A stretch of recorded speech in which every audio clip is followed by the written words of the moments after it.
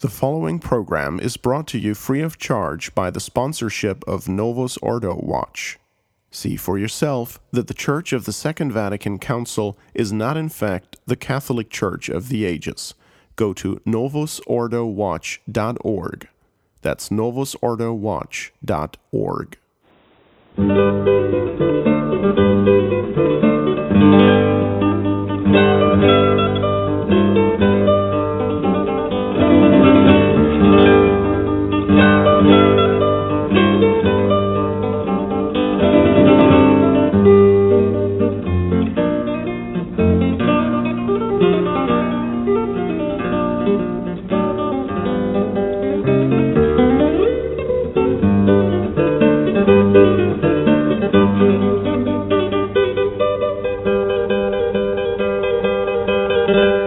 Welcome to The Beautiful Things, a radio show about the Catholic perspective on the arts.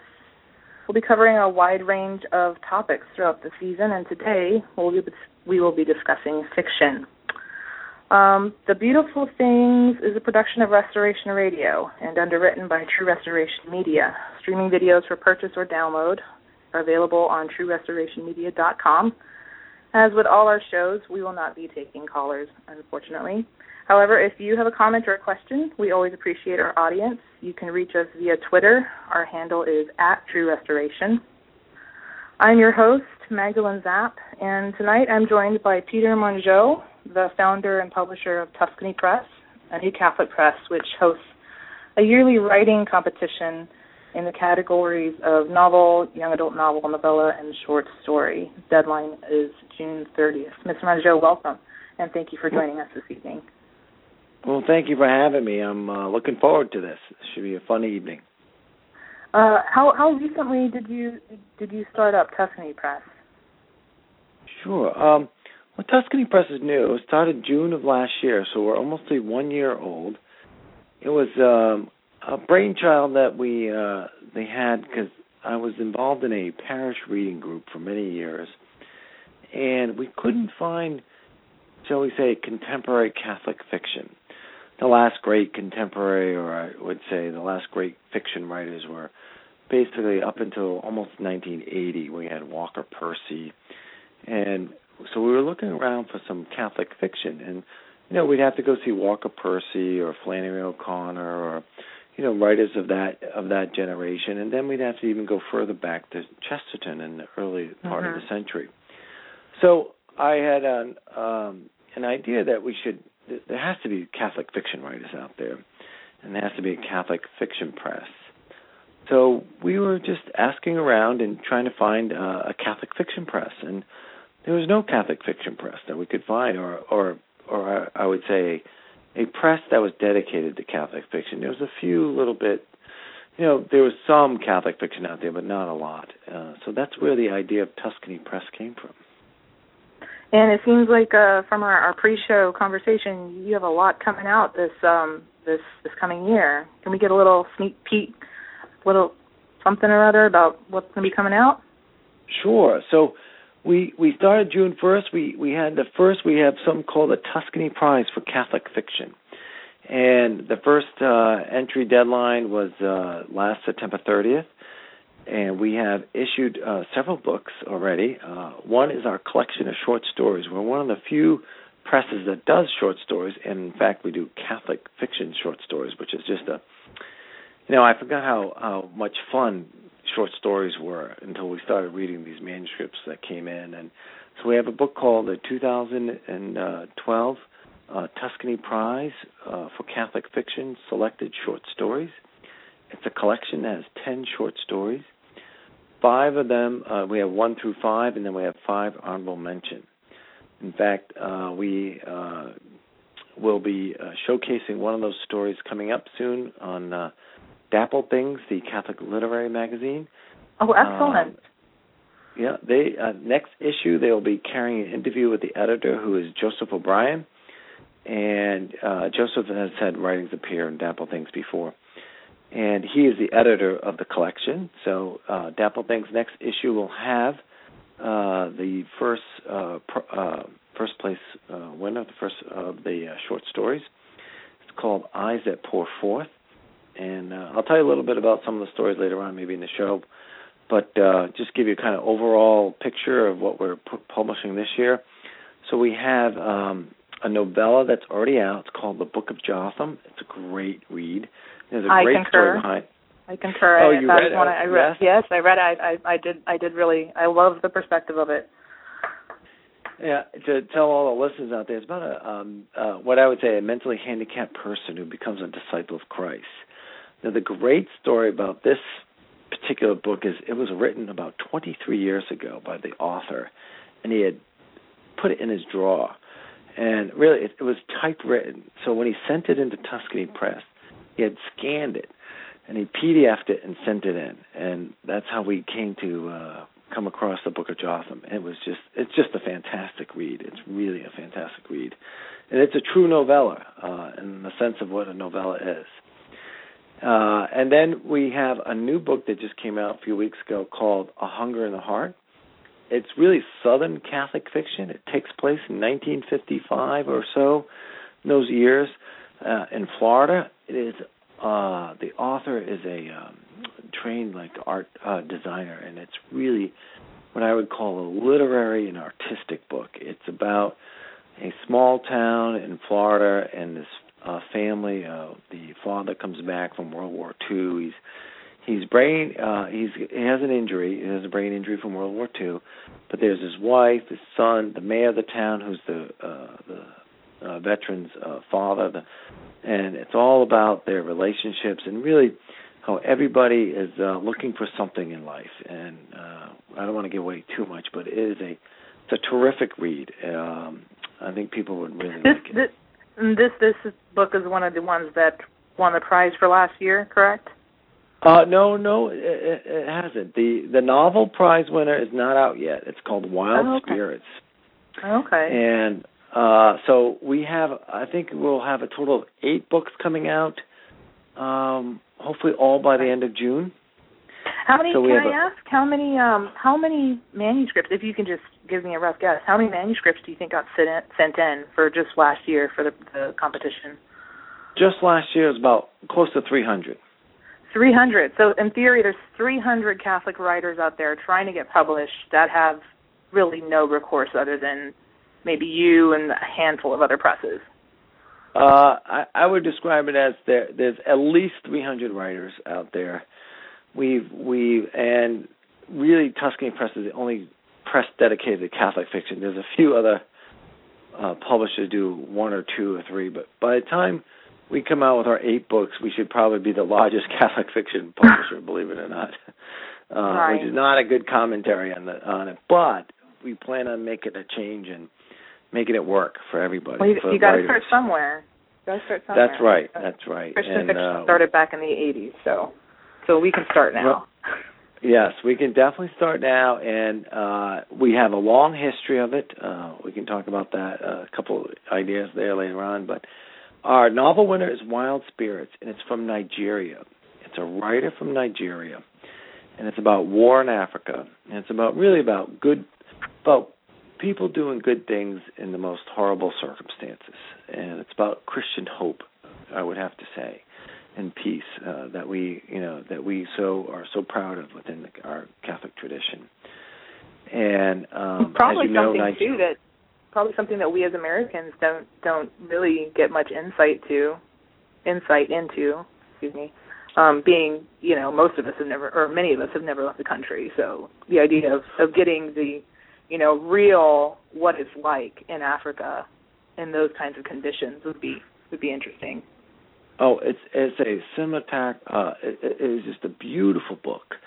The gentleman is a poet. He writes a lot of poetry, and this is his first novel. He takes a bus from his village 45 minutes into town so we can go to an internet cafe, and then we can communicate with him. That's dedication. It's really an unbelievable story. And he said, the great thing about the internet, as you know, Blog Talk Radio, but also that we can get we receive manuscripts throughout the world. We receive manuscripts from Australia, New Zealand, England, Canada, besides the United States, Nigeria. I got some more in from Nigeria also, a very strong Catholic population in Nigeria. So we're very excited, very, very excited. Excellent. Well, I wanted to start off talking about, with regards to our show, our theme picture for tonight. I don't know if you happen to see the show page, but there's a picture of Dante Alighieri on there, who's obviously, he's famous for his work, The Divine Comedy. And I wanted to ask you, do you think Dante's work qualifies as fiction? Well, I don't know if I don't know. We would qualify it as poetry, I think, as you know. Technically, it's a poem, believe it or not. Would it qualify as fiction? Yes, I think so. In a lot of sense, it's fiction, but it's more than that. It's very theological. It's exploratory of heaven and hell and in between, and it is really the classic work of writing that everything's interconnected in there. So, is it fiction? Yes, technically it's fiction, but I wouldn't call it a novel. Let's put it that way. No. Well, I mean, I guess that is a question, though. You know, what is fiction? Does it have to be a story that's in the form of prose, or you see what I'm saying? Like plays, right. Poetry, they can all deal with fictionalized narratives. But it seems like in the past, like the novel has gotten a pretty severely bad rap from Catholics and from Catholic saints. But I mean, to me, it's just, well, you know, would there be the same problem with poetry like Dante's poem? That is obviously, it's a story, it's a narrative that isn't necessarily true. He imagined it. So, do you think, you know, what is fiction in that? Well, I don't know if I'm answering it properly, but so fiction obviously is just made up, okay? It's a story being told, okay? The question is it Catholic fiction or is it literary fiction? I think there are other questions in there. And if we go back historically to the time where people have criticized fiction, well, basically they've criticized fiction because it didn't have any meaning or it didn't point the way to a moral truth or to God. So there's always been a tension historically. Even Flannery O'Connor talks about this, and that there's a tension in the Catholic world between fiction and nonfiction. And the question is, could we trust reading fiction or not? And I have a more expanded view of that. I think stories that are told well, that point to a moral truth, a Catholic moral truth, and point to sustaining values is fiction worth reading. We can't all.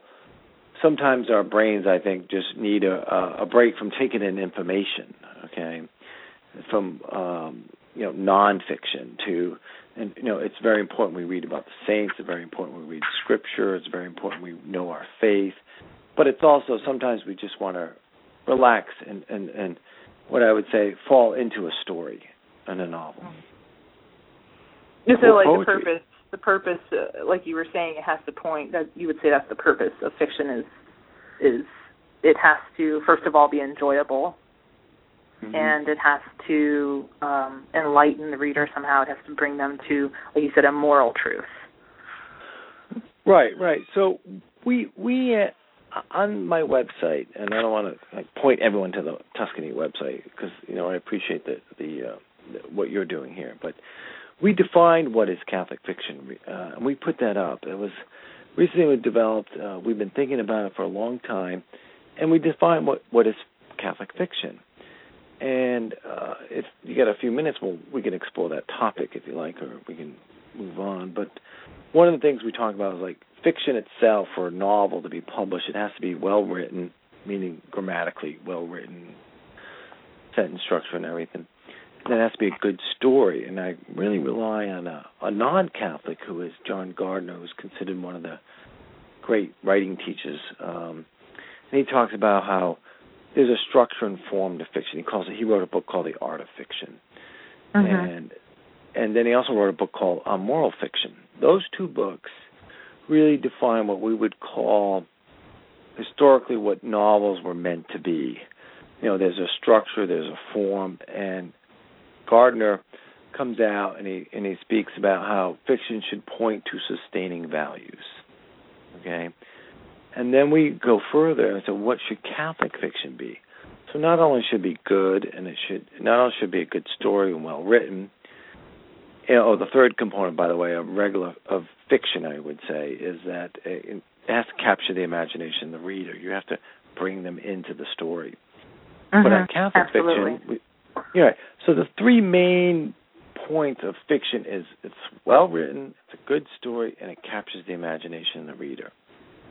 We use that as a basis at Tuscany Press, and that's the first basis. But the second part is Catholic fiction.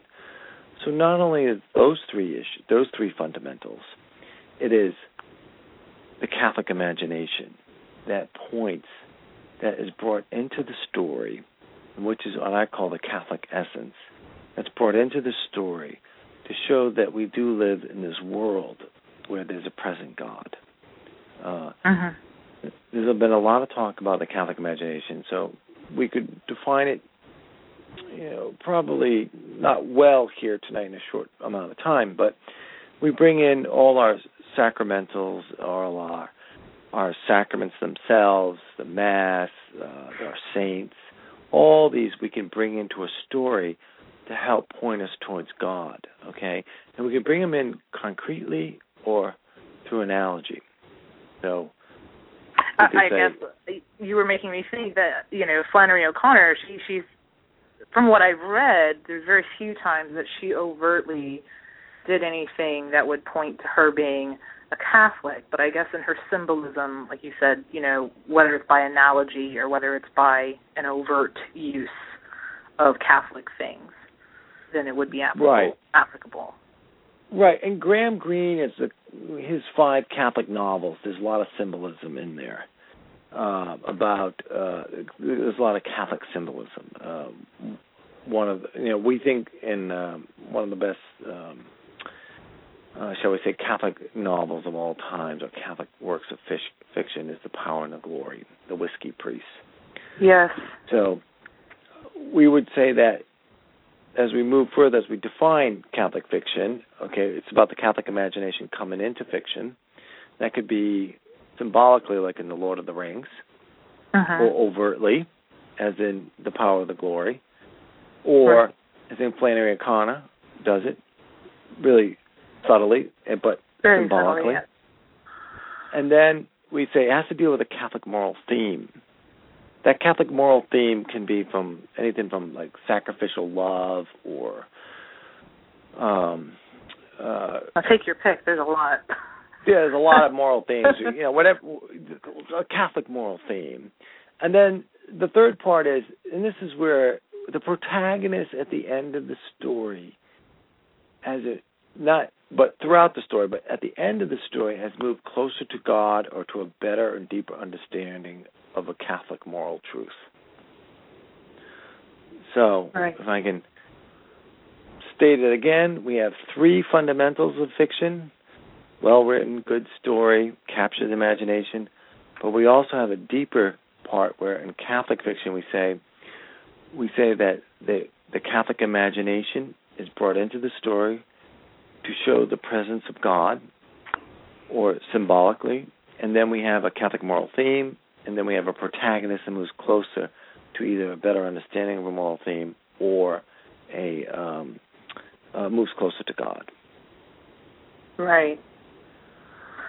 Would you say that there's if we compared Chaucer, for example, as opposed to any one of the more modern Catholic fiction writers, do you think there's a difference in how we perceive what fiction is between then and now? Well, I'm glad you mentioned that. We could say that basically most of the fiction prior to, let's say, around the middle of the century we could consider it Catholic to some degree. Okay, Chaucer is a very Catholic novel. People don't think it is, but if you read about Chaucer and you really look at the message of Chaucer, he was calling people to be more virtuous. Right. Where people may read it as, oh, well, there's this corruption and all that. But no, actually, he was saying we're better than this. We need to be better than this. So it was like highlighting or drawing attention to this seamy side of society in a humorous way. Or even within the church, too. You yeah. know, and which is, you know, when people say, I mean, Chaucer really is, it's you could really say it's a Catholic novel to a large extent, because it's calling people to be more virtuous. Now, it's how people read and understand Chaucer and what lens they look at it. Well, even if though I think of, like we were mentioning, Graham Greene, if I compare him to, you know, say, even if I compare him to, I don't know, I'm not boned up on my Catholic authors from the 19th century, but to writing, to Catholic writing from the 19th century, it seems to me there's a very big difference in how novels are written. Do you have any opinions on what you think would have precipitated that change in the structure, the Well, I think novels have changed over time, but it really has changed in the last 30 years. And this is where I kind of draw the line. Where novels were kind of a Protestant kind of view, where not just in the 20th century, but there was some Catholic fiction that came out, and you know we mentioned a few of them.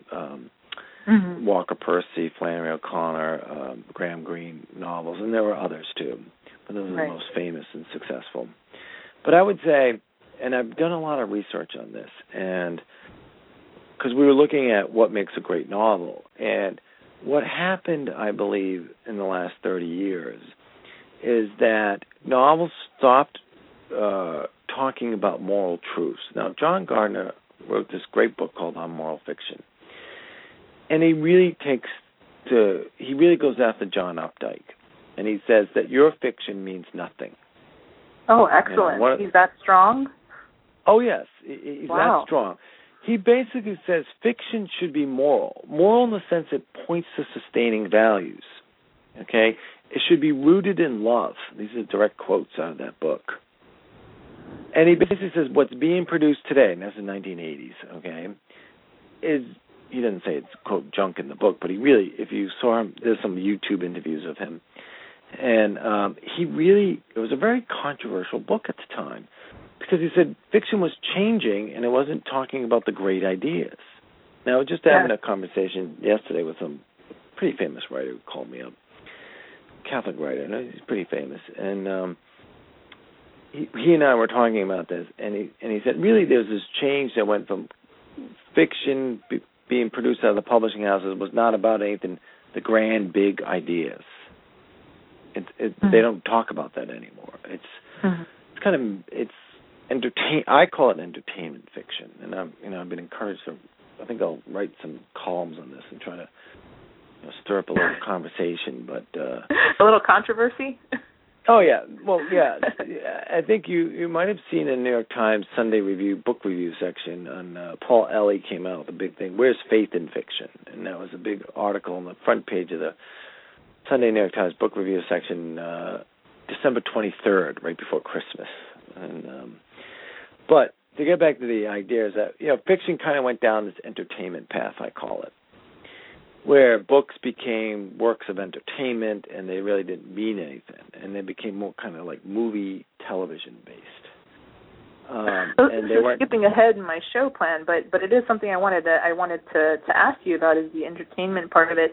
Since society has basically been steeped for the last 30 years, as you mentioned, in this reading novels purely as a form of entertainment almost, and basically anything that makes them too uncomfortable, they're more likely to reject it. Do you think that Catholic writers are going to have any real success at turning the ball around without including at least a large part of it being, sensationalized entertainment? Well, in their work? I would say that you have to capture the imagination of the reader. Okay, and that's the difference between sensationalized or what they, saying was shock the bourgeois. Like really kind of gross graphic stuff that was, people would read to kind of get, excited about or something like that. I think Catholic writers have to stick to their beliefs, and they have to say, I can write an entertaining book or a book that captures the imagination that really has some moral values to it or points to some sustaining values. For example, and I'm going to give you an example, and I'll plug Tuscany Press, and I don't mean to do this too much, but I'll have to take the opportunity.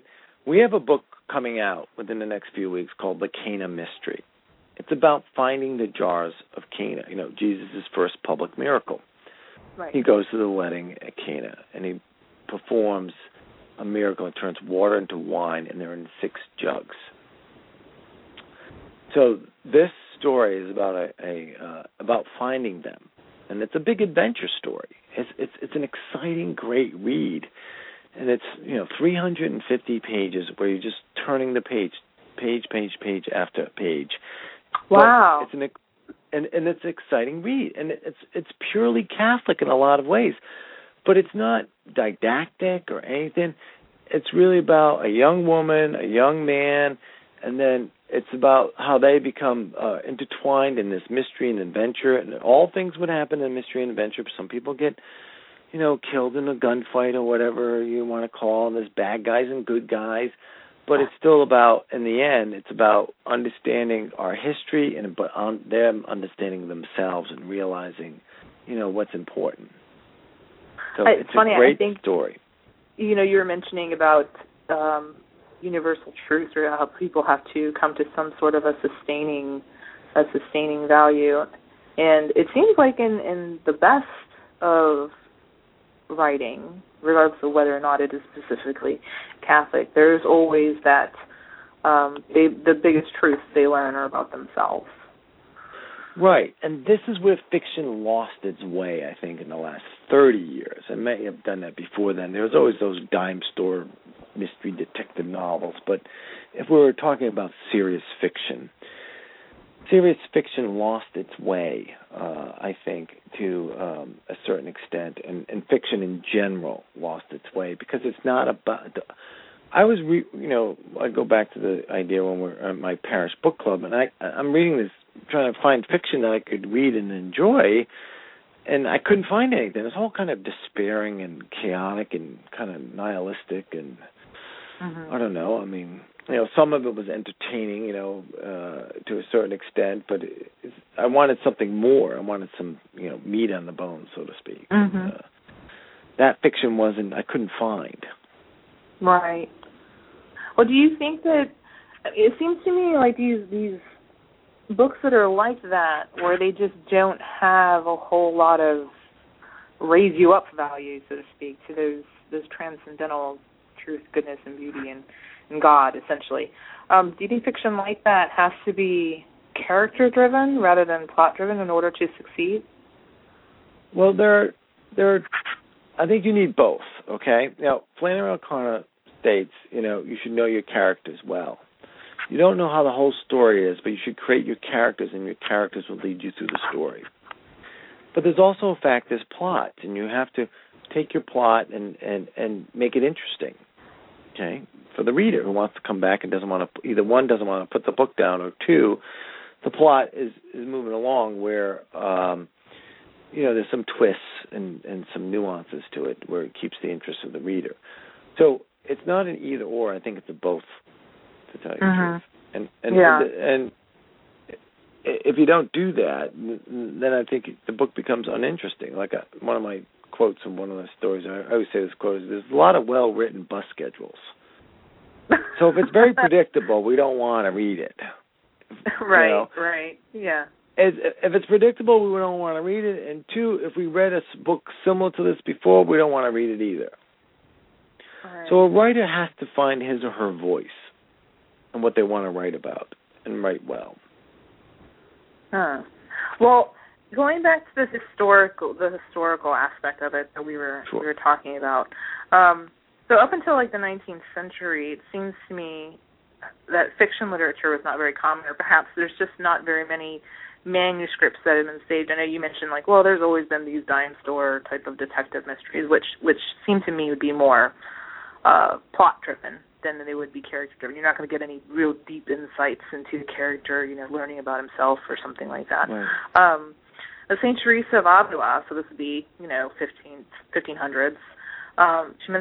She mentions in her autobiography that her mother was reading romances, and she would leave them around where her daughters could read them, and it was to their detriment that she did so. But I just found that so interesting because there's no, at least that I'm aware of, there's no remaining manuscripts of their version of the dime store novel. So right. it's an interesting question of what these wouldn't have been like the Song of Roland, do you think, or Well, I would think there would be kind of this. I read her biography, so first of all, congratulations for reading it, because every Catholic should read her biography, her autobiography, and her. I couldn't agree with you more. So I congratulate you on that, and it's really it's a terrific. I'm a practicer of Carmelite spirituality, so and a huge fan of Carmelite spirituality. So, but to get back to your question, about there's been other, what I would say, knight-like tales, like knight as in Knighthd, the knight saving the queen or saving the princess or something like that. There are those tales, and that's what I think she's referring to. The romances. The romance. But one of the books I've read, and I recommend people read if they want to really know about the history of the Catholic novel, not the novel, but the Catholic novel, is Marion Crow's aiming at heaven and getting the earth, and I quote that on my website. And that basically, she talks about the Catholic novel, and in fact, by the way, on a side note, Pope Francis in his first homily quotes from Leon Blois, who's one of the great French Catholic novelists. Leon in his first homily. What is Blois. his name? Leon Blois, B-L-O-Y. B-L-O-Y. I don't think I've heard of him. Oh no, he wrote The Poor Woman. He's an unbelievable writer, French writer, Catholic writer. And he wrote these Catholic novels. And one of them I'm thinking of bringing back as a translation is called The Poor Woman. And so he quotes from him. Did you read it in the Poor Woman in the original French then, if you're doing a translation? No, I did not. I did not. My French is okay, but not that good. I just don't know if it would hang together trying to read that through Google Translate. So maybe it'd be an excellent idea if you did bring back a translation of it. That's an interesting. I've never heard of him before. Oh no, he's one of the famous. As you may or may not know, I purchased CatholicFiction.net. I don't know. I think you may or may know that. Yes. So on CatholicFiction.net, I consulted two professors. I don't want to get off track too much, but in there we show what we consider the top 20 Catholic novels of all time, and Leon Blois is in there, I think, twice. Oh wow. So, and we're building up that site called CatholicFiction.net. We're putting a classic book review on Wednesday, contemporary on Sundays, and author interviews on Fridays. And then we're planning to add more information. So we're trying to give people knowledge of what the Catholic novel is and the Catholic fiction is. Well, to go back to what you were saying there, you mentioned the quote from Leon Blois. What was the quote what did Leon Blois? I think he quoted one of his essays, but it wasn't a novel. But I don't have it off the top of my head, so I don't want to misquote it. Right. And he was when did he? I know you mentioned the time period. The 19th century France. 19th century France. Yeah. Okay. And in Marion Crow's book, Aiming at Heaven, Getting the Earth, it's the history of the English Catholic novel. But in the beginning, she talks about the history of the Catholic novel, and she goes back, and really, you could say there's France and there's England, and it comes back from the what I would say the 19th century. Right. Well, I'm going to interrupt you here. We're about midway through our show tonight. I want to take a moment to do a station identification to welcome our listeners. You're listening to The Beautiful Things, a radio show discussing Catholic perspectives on the arts. I'm your host, Magdalene Zapp, and I'm joined tonight by Mr. Peter Mongeau, founder and publisher of Tuscany Press. We aren't taking calls tonight, but as always, you can contact us via Twitter. Our Twitter handle is @TrueRestoration. We also have a Facebook page called Restoration Radio. If you're using iTunes to listen to this broadcast, we encourage you to show your support by giving us a rating on iTunes. I wanted to go back and speak about, I don't think we mentioned it, we did talk about more or less the Thomistic understanding of fiction as art a little bit, that it has to raise us to a greater understanding of the transcendentals. But if we grant that Thomistic understanding of art, I would think just as much as, say, sculpture or painting, like the writing of fiction has the ability to be considered an art form rather than just, I think most people at this stage in the game, they consider it more or less entertainment, and I think a lot of Catholics are to the point where they just outright condemn it, and it seems like they're backed up, by saints from before. Saint Aloysius and Saint Augustine come to mind, rather big ones to be condemning novels. So, but as art forms, where do you think fiction fits in? Well, fiction is art, and I quote a lot from John Gardner, who happened to be Protestant in the great books tradition. And good fiction is art. And I say at the end of my article, what is Catholic fiction? I say Catholic fiction is a work of art and beauty and a gift to the world. And I truly mean that. It has to point to these moral truths. And it has to point to God, and you have to have a protagonist that moves closer to God.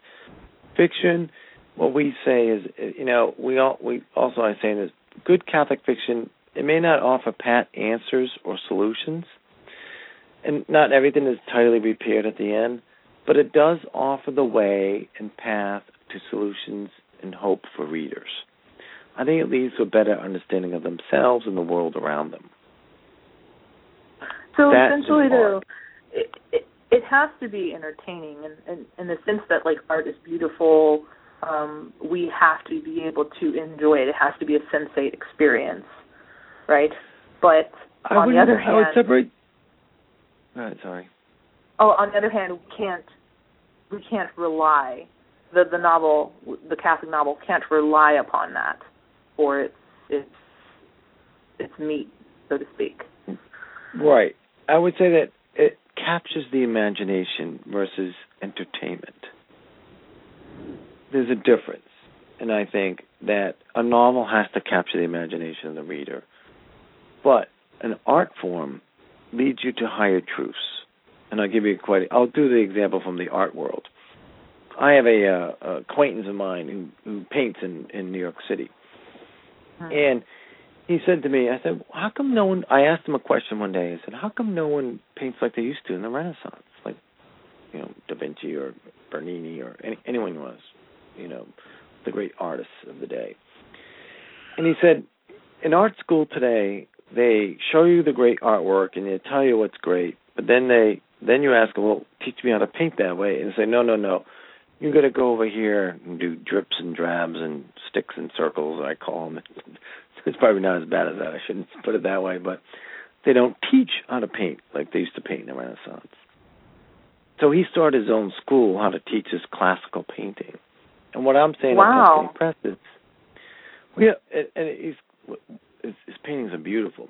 And what I'm saying at Tuscany Press is that we're doing the same thing with the novel. We're saying, one of the things we didn't realize we had to do in Tuscany Press is define what is Catholic fiction, and then, secondly, tell people how to write good quality fiction, or basically show them, not tell them. And one of the things we have is suggested reading for writers of Catholic fiction. And we have I'm sorry. let me interject with this question real quick. You're having to re-educate the populace, not only the readership, but also the writers. Yes, the several things we've had to do which we didn't think we would need to do. One is we had to define what Catholic fiction is, and two, we had to tell people how to write quality fiction or show them. And that has been a shock to us, and to a certain extent, because I don't want to be too harsh on the English departments at all colleges and high schools, but teaching grammar and rhetoric and sentence structure, sentence variety, paragraph structure, chaptering, the usage of breaks, all those things.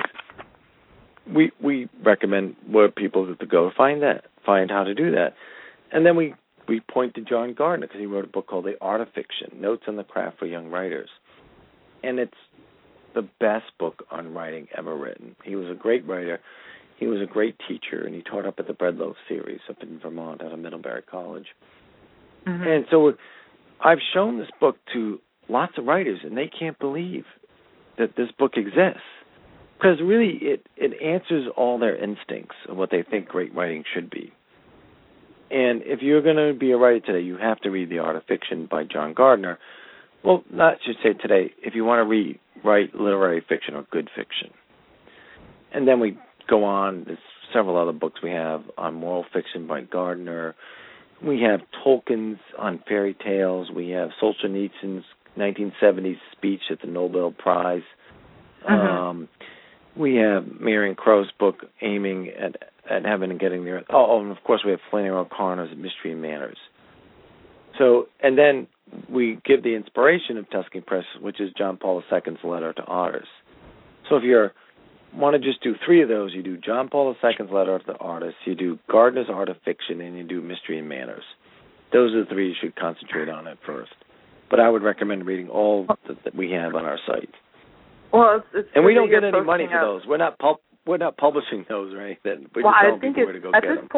At this point, it's in your best interest as a as a publisher trying to gain traction to be putting those up almost. Mm-hmm. Yeah. Oh, and we've had tremendous response. Yeah, I would think so. But let me go back and sure. When I think of the history of fiction, I typically think of it starting, or not fiction, but I guess we could say fiction as I know it today, or like the novel. I think of it as starting in our more recent history.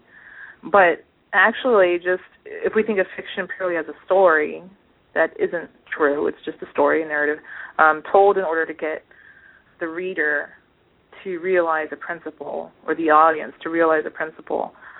We could say that obviously fiction began whenever storytelling began. And that brought me to a couple of different thoughts. Obviously, our Lord was the best storyteller in the creation of the world. Right. And he went so far as to explain why it was that he used parables rather than just telling people the principles. This is especially with the Jews, that was how they learned, is through storytelling. That would be a huge argument in favor of Catholic fiction, wouldn't it? This idea that you can actually it's possible you might have a stronger message or a more impact through the use of Catholic fiction than you would if somebody sat down and read, a book of principles. Right, and I think this goes back to. I think you're right, and I'm sure you're familiar with Father Barron, okay, on A Word on Fire. He talks about evangelization, and part of what we think is that, and Father Barron says this in one of his video clips, I forget which one, is that he talks about the most effective way to evangelize is to start with beauty, which leads to goodness, which leads to truth, which is God. The art of fiction, or a good fiction novel, a good Catholic fiction, will lead people to the faith. And I remember reading recently, or within the last couple of years, about someone who went to Flannery O'Connor's her home, and the person who went to visit her said, "I'm a Catholic today because of Flannery O'Connor." She's a Catholic today. Yeah. Oh, I get it. the person who went to Flannery O'Connor to visit this home recently converted to Catholicism because of Flannery O'Connor. Wow, that's impressive. And there is another book out there, and Matthew. I forget the name. I do apologize to your listeners. Scapler's and something else. But he talks about how he came into the Catholic Church through Walker Percy, Graham Greene, and Flannery O'Connor. Yeah. And I think there's potential there, but there are many ways into the Catholic Church.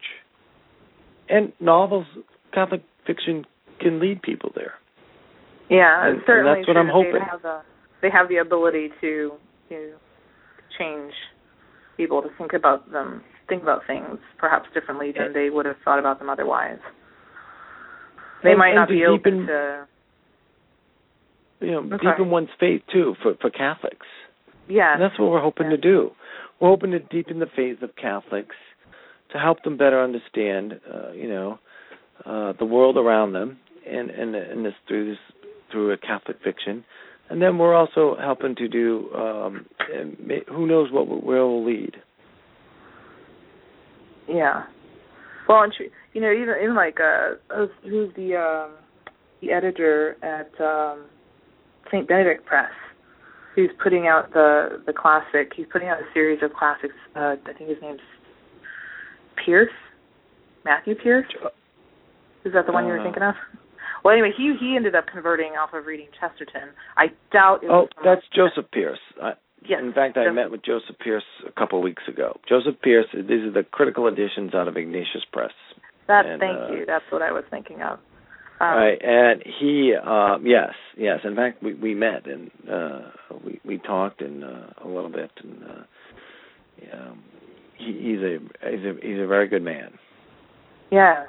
So it was the power of Catholic writing that did it for him. So right. I think sometimes perhaps, Catholics who might have the temptation to write are stymied. They think that, what's the point? But that should be a heads up, I think, for anyone who's doubting their potential, so to speak.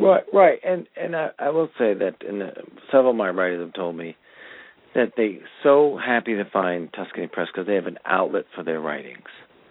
Mm-hmm. And we need Tuscany Press, and I would love to develop such a big market that we have other Catholic fiction presses out there, and that it becomes successful to the point where we can have many. So, because I think the Catholic imagination is beautiful, and that Catholic imagination can infuse stories and touch people's lives. Right. Well, I wanted to ask, we don't have much time left, but there's a couple of questions I did want to get to. Sure. Now, like we were talking about, the idea of capturing the imagination versus just entertaining or doing it versus sensationalizing. And we have to grant, don't we, that to a certain extent we have to tailor. Any writers and publishers have to ensure that their books are going to get sold, which means they have to a certain extent, tailor them to the reading public. Do Catholic writers run the risk of cutting themselves short by falling in with this idea that in order to be successful out in the open market, we have to tailor our writing and make it as sensational as possible without going over the line, without making it. Do you understand what I'm saying? Right. And people, I've been asked that question a lot, and this may not be the answer you want or are expecting them. If we mean entertainment by, shall we say, sex and violence, let's put it that way, I don't think that's true. I mean, there is a market that's out there, and it's been proven to be successful with all those types of books, and we don't want to go into that too much tonight, but I would say is that you should have to be true to your own voice, and you have to write who you are. And if Catholicism is part of who you are, then you put that in there. And if the symbolism or you want to bring in your Catholic imagination, then you should do that. And I don't think you will lose the reader, per se. And I don't think you need to get so crude or graphic that in order, quote, it to sell. I would discourage that. I would say to the writers out there, be true to your voice, okay? Your moral voice, specifically. Your own moral voice and your literary voice, moral and literary voice. Don't try to be somebody you're not. But I would say this, though. You're not writing for yourself. You're writing for the reader. So you do have to capture their imagination. One of the classic mistakes of writers is that they write for themselves, kind of this therapeutic writing, which is fine, okay? But if you want to write a Catholic fiction and you want to write a novel or a short story or a novella, you really do have to capture the imagination of the reader. The classic example is the Book of Jotham, which you read. You wouldn't think that book captures your imagination from the first to second page. It's unbelievable. It really is a gift, and that's true great Catholic fiction right there. I think the Book of Jotham is going to be a classic once we get the word out more and more. Well, I know that speaking of people that are hailed as great Catholic writers, I know Flannery O'Connor is obviously hailed as a great Catholic writer. Yet it seems like we see very little in her work that is expressly of Catholic sentiment. It could be argued, and has been, that her work is really no more than Christian fiction at best, and that it's objectionable on the grounds of it being extremely dark, sometimes graphic subject matter, and she goes to town with the blood and gore. Assuming that you agree she's an exemplary Catholic writer, what would you say in her defense? Well, in her defense, if you read it, you see the symbolism in there, but the natural instinct for most readers is they want to sympathize with the character, and sometimes you can't sympathize with any of her characters. They make you uncomfortable. True. That is true. So does the plot. I think that's the problem with Flannery O'Connor. You just can't sympathize with any of these characters. So she may not be your taste or my taste. I'm more on the Graham Greene side, to tell you the truth, even though I enjoy Flannery a lot. I think Flannery O'Connor's Mystery Man, which is about Catholic writing and the writer and all that, that's a great book to read. I've read a lot of Flannery O'Connor. I enjoy Flannery O'Connor. I think one of the reasons why she was successful in her time, because it didn't seem to be overtly Catholic, her writings, but you could see it in there. But it's hard to sympathize with a lot of the writings. And it was truly at that time, I think the Southern culture didn't have many voices. I mean, a lot of the Southern presses were started around that time because they felt the Southern writings were being ignored. And, Flannery O'Connor really talked about it, an era or a place that Northerners weren't really familiar with, or the New York publishing houses. In a very graphic way. Yes, in a very graphic way. It gripped you or made you uncomfortable. I think it probably makes a lot of readers uncomfortable. What was going through this woman's mind. They'd probably be shocked when they knew her life. True. And she read Thomas Aquinas for 20 minutes a night. I think it was 15 minutes a night. Every night she read Thomas Aquinas. So. And she had a disease, didn't she, where she couldn't leave the house. So everything that she picked up was just from watching out her window. Right. Amazing. Right. Yeah, it was amazing. Let me get some more questions here before we got to sign off. Do you think there are there limitations to what Catholic writers can write about? No, I don't think so. I don't think there's any limitations. We should write about the world we live in. And the world we live in is full of stuff, full of lots of stuff. Lots of stuff can be good and it can be evil. There's lots of evil stuff. There is lots of evil stuff, but do we want to be graphic? And one of the questions I have is probably getting at, there's no limits to Catholic writing, okay?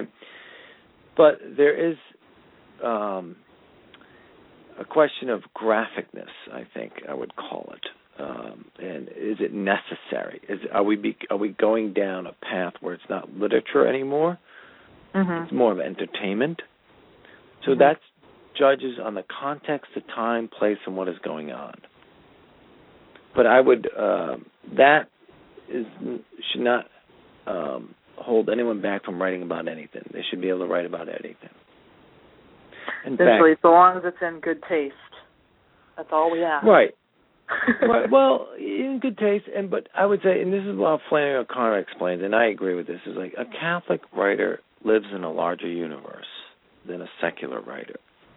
We live in a universe that includes God and the supernatural. And that's the difference. The secular writer writes in a narrow world, kind of a nihilistic, kind of a hopeless, despairing world. Where the Catholic writer writes in a larger universe. Which frees them up to do more with the... More. If you at least recognize, human nature and how human nature works, you're going to be at a huge advantage in writing books that are more compelling. Correct. Right. Well, there's a plethora of genres within fiction, but there aren't very many Catholic writers that have written in the genre of science fiction. Canticle of Leibowitz comes to mind, which Swords and Space Radio did a little radio show on. I still have to read the book, but apparently it's a Catholic science fiction. And there's a couple more books that were put out by Tumblr House. Interlander comes to mind. But even as regard to Christian quote unquote writers, Orson Scott Card, he's one of the only science fiction writers that I know of. I'm sure there are others, but that I know of, who states that his books are informed by his Mormon faith. Obviously, right. So he's Mormon, but he's coming out and saying that yes, this is based off of what they would call Judeo-Christian ideals. Right. But so why do you think it is that there's been this general eschewing of this genre, not only by Catholic writers but by Christian writers as well? It seems almost like basically atheists and agnostics have more or less taken over the science fiction genre, and other than, not to say fantasy, because Tolkien obviously really took the ball with that one. But why do you think that is? I'm not so sure, because I'm not as familiar with science fiction as I probably should be. But I will say this about science fiction, is that it's a great genre, from Ray Bradbury all the way, the greatest probably science fiction writer of all time. But we can go back in time where there's lots of science fiction that was really terrific, and some are considered classics to this day. Mm-hmm. I don't. It's not science fiction and Catholicism can go well together, I think, and I think you can show a lot of, whether we use Tolkien and fantasy and then we use science fiction, there is symbolism that can be used. The Catholic imagination can be drawn in. In fact, we came close to picking up a science fiction novel last year. We were so close. It was quite interesting. But in the end, it didn't quite work for us. But I would encourage science fiction writers to write, and to write with their Catholic faith. Yeah, it's interesting, though, because I remember when I was in college, there was one of our classes, someone made the argument that the problem with having science fiction, and even you could say, like, with Tolkien's writing, like, yes, there was a lot of Catholic symbolism in Tolkien's writing, which is really what made it, this idea that human nature hasn't changed, and even within his fantasy world that he created, human nature was still human nature. But this idea that, you created an alternate reality that is entirely fantastic and impossible. So, in that sense, it actually works against what Catholic fiction should be trying to do.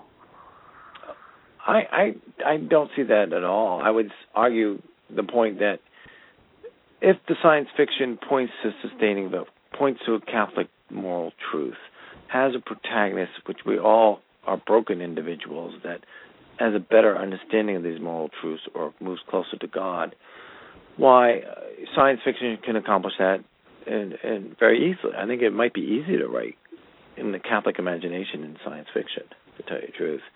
Because you can create the world. Right, you can create the world. You can create the Mass in the future, in the book. Well, symbolically, Can I ask your opinion on Father Andrew Greeley's books? I can honestly say I don't think I've ever read one, but I know they're hugely popular. I'm sorry, I missed it. Andrew Greeley? Father Andrew Greeley's books. I think I read a few of them like 20 years ago or something like that. I thought they were kind of pulp fiction, to tell you the truth.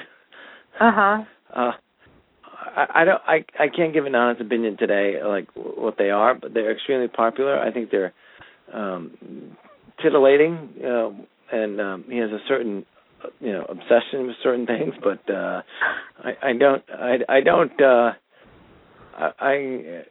they are. It doesn't sound like you recommend them. No, they're not my style. Let's put it that way. I might be stepping on toes. So if you want to dodge that question, I completely understand. No, I just think that I haven't read them in 20 years, and I don't know if there's any moral. They're pointing to any moral truth or anything. I think one book that I read is just kind of saying that people within the church are fallible. That seemed to be the message, and I think that's probably, we're all fallible, so. Yeah. I just kind of leave it like that. Right. Well, I think we're about close to wrapping up. Let me go ahead and we're going to bring this show to a close. You've been listening to the second episode of The Beautiful Things. It's brought to you by Restoration Radio, the radio arm of True Restoration Press. Next week, Restoration Radio will be broadcasting with Bishop Dolan. Not next week, this Saturday at 9:30 in the morning Central Time.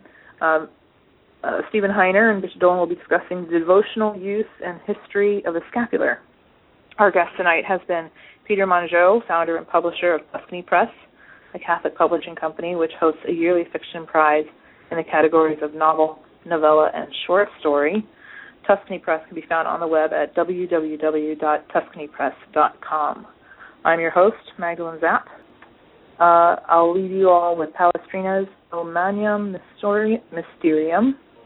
And Mr. Mongeau, thank you for joining us tonight. Well, thank you, and thank you to all your listeners. I appreciate the time, and may God be with everyone. Thank you. This piece of music is called The Great Mystery, and I thought maybe, as all good art, it ultimately brings us to a deeper contemplation of the divine. So, good night to all of our listeners, and we'll leave you here.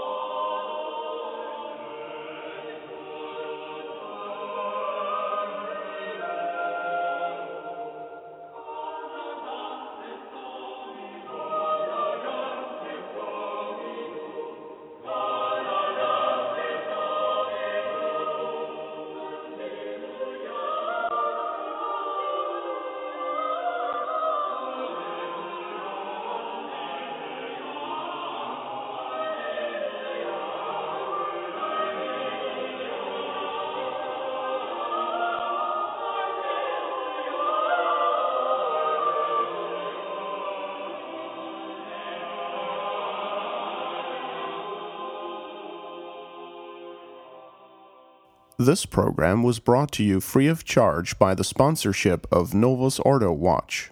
See for yourself that the Church of the Second Vatican Council is not in fact the Catholic Church of the ages. Go to novusordowatch.org. That's novusordowatch.org.